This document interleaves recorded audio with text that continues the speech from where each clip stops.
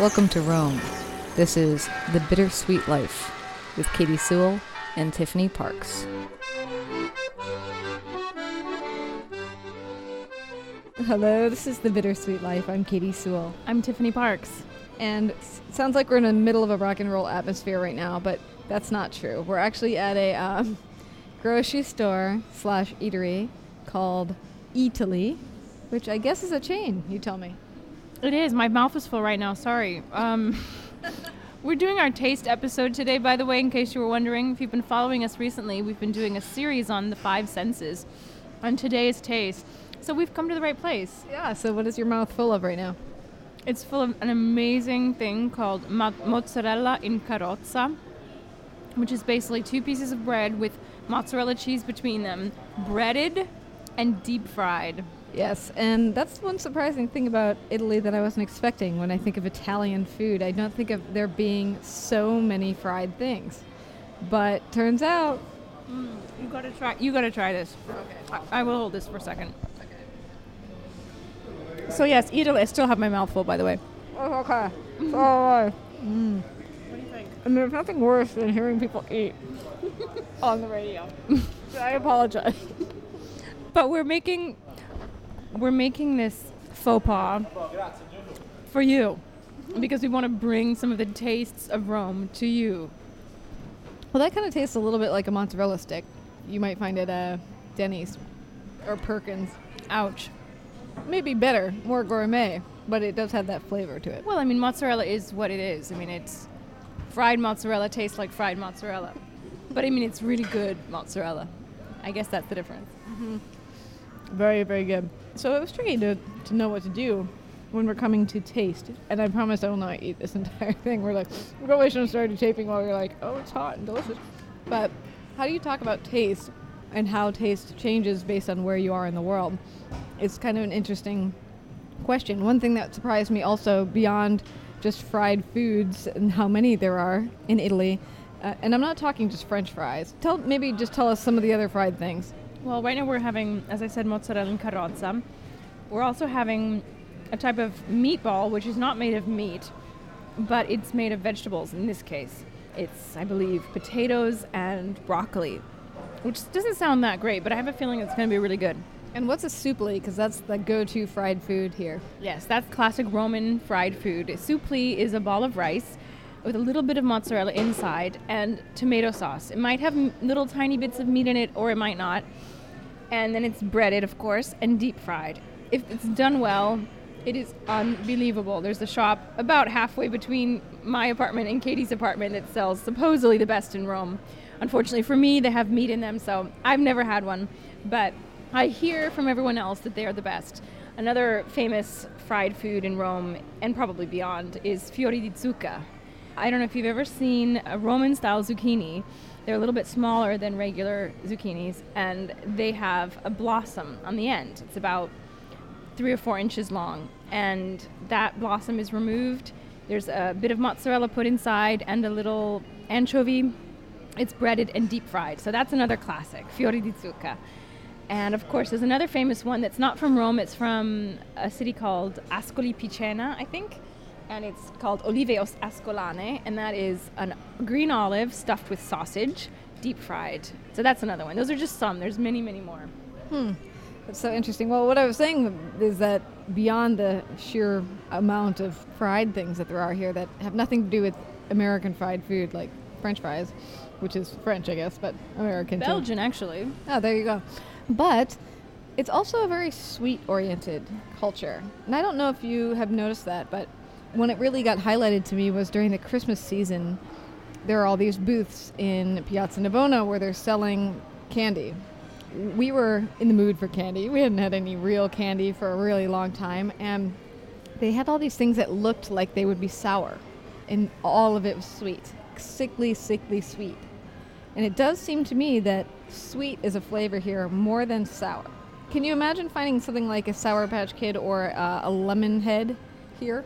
You're right. I think sour is not very big here. And I'll tell you something else that's not done here is the combination of sweet and savory, which is a big thing in the States, I think, becoming more so. especially with amazing chocolates like Franz salt caramels that I think you or some of our mutual friends got me hooked on.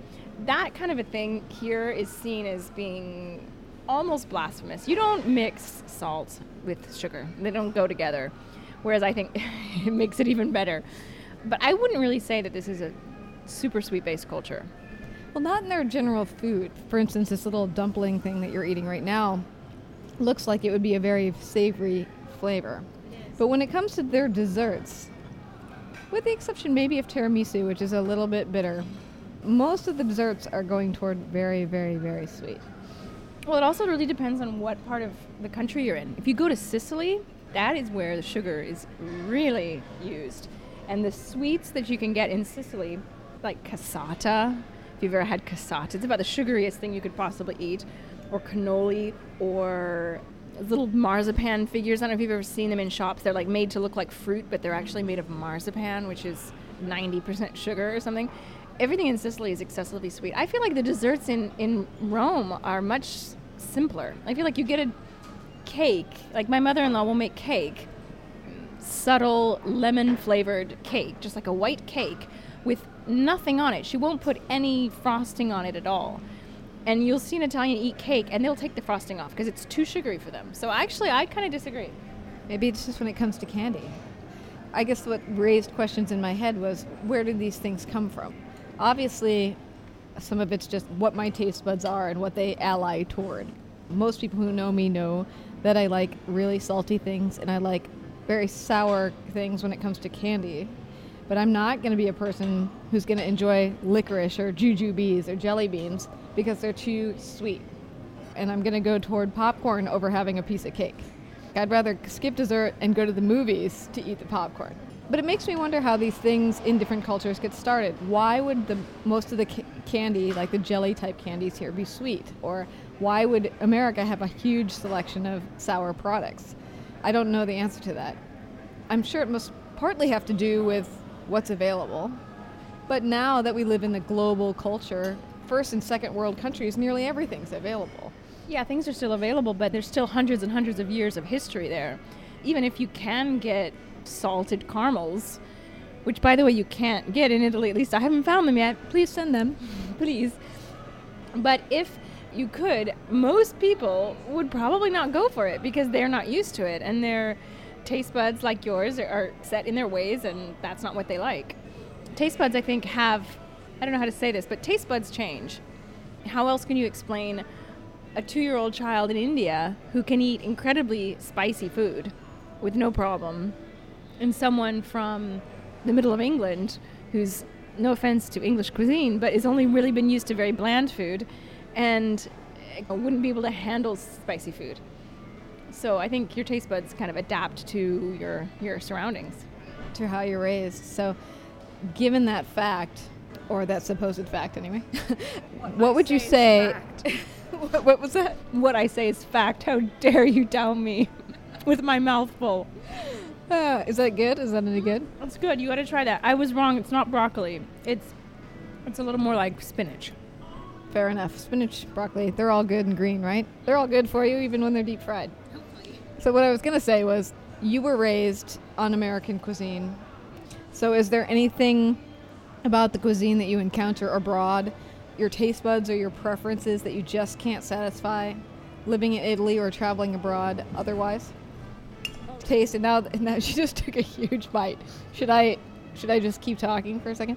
No, answer the question yourself since you've been here less time than I have. Well, that's a hard one. That's a very hard one. Let me think about that for a second. I would say that definitely the salt and the sweet thing.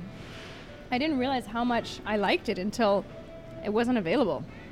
I remember the first time I ever came across this phenomenon of mixing salt with sweet being an odd thing. And it was when I was about 13 or 14, and we had a foreign exchange student. We'd prepared a little snack for ourselves one afternoon, and it was a chocolate pudding and tortilla chips. And we were sitting in front of the television, and I was, of course, eating a tortilla chip and then taking a bite of chocolate pudding and eating a tortilla chip and taking a bite of chocolate pudding, and she hadn't opened her pudding. And she looked at me and she said, "How can you eat salt and sugar together. That's disgusting. And I thought, each one makes the other better.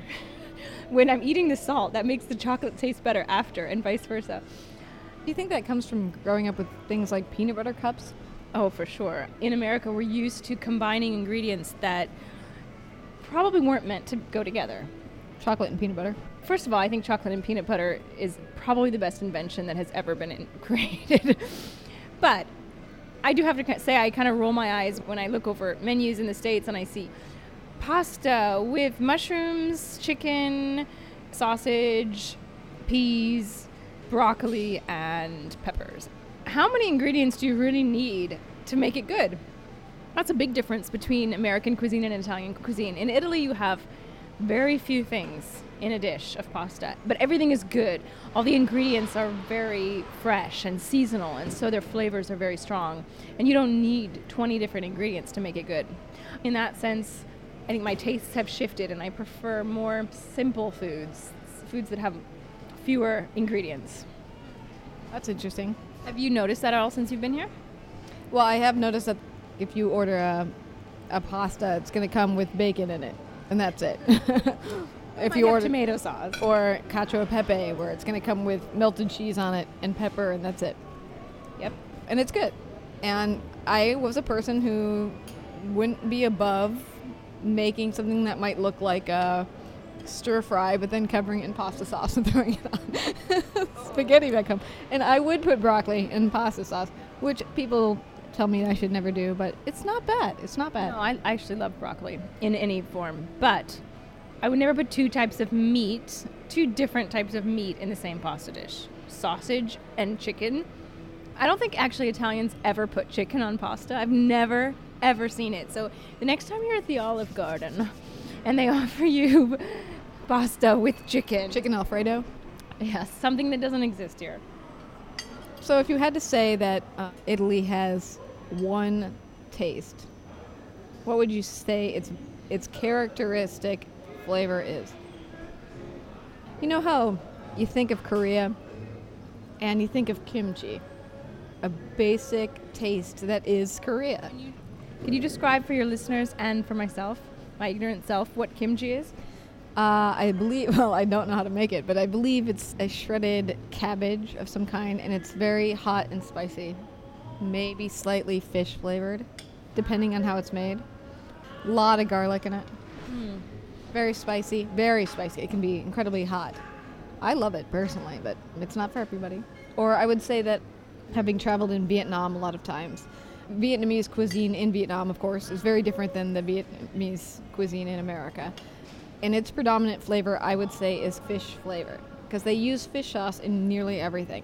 And their food is not very salty. So as a person who travels to Vietnam who desperately craves salt, the only thing I can find that has enough salt on it for my personal taste are Pringles chips. And I will just lick them, put them back in the jar just to bring it up. I'm just kidding. But remind me never to eat Pringles with you. No, yeah, it's disgusting. But I would say that's a predominant taste for that region. So is there something like that for Italy? I don't know if there's something that specific, but I would say pizza is got to be up there. Pizza is popular worldwide, so it's almost not considered Italian anymore. What is the dominant flavor of pizza? Is it mozzarella? Tomato, I would say. If there's one vegetable which represents Italy, it has to be the tomato. Every single Italian family, practically, when they sit down to dinner, they're probably going to have a second course, which could be anything. Could be pork, it could be chicken, it could be steak, but they're probably going to have pasta with tomato sauce beforehand. I mean, my mother-in-law, she always makes pasta with every meal. Really simple tomato sauce, really simple but really delicious. Just olive oil, jarred tomato sauce, not tomato sauce that you would buy ragu, but actually just the tomatoes, basil and garlic. That's it. That's the only thing in it. And it's really good. She sometimes might add a little bit of melted mozzarella just at the very end, but they eat that almost every night. So I would say tomato is the number one vegetable, or pasta with tomato sauce. Or even flavor.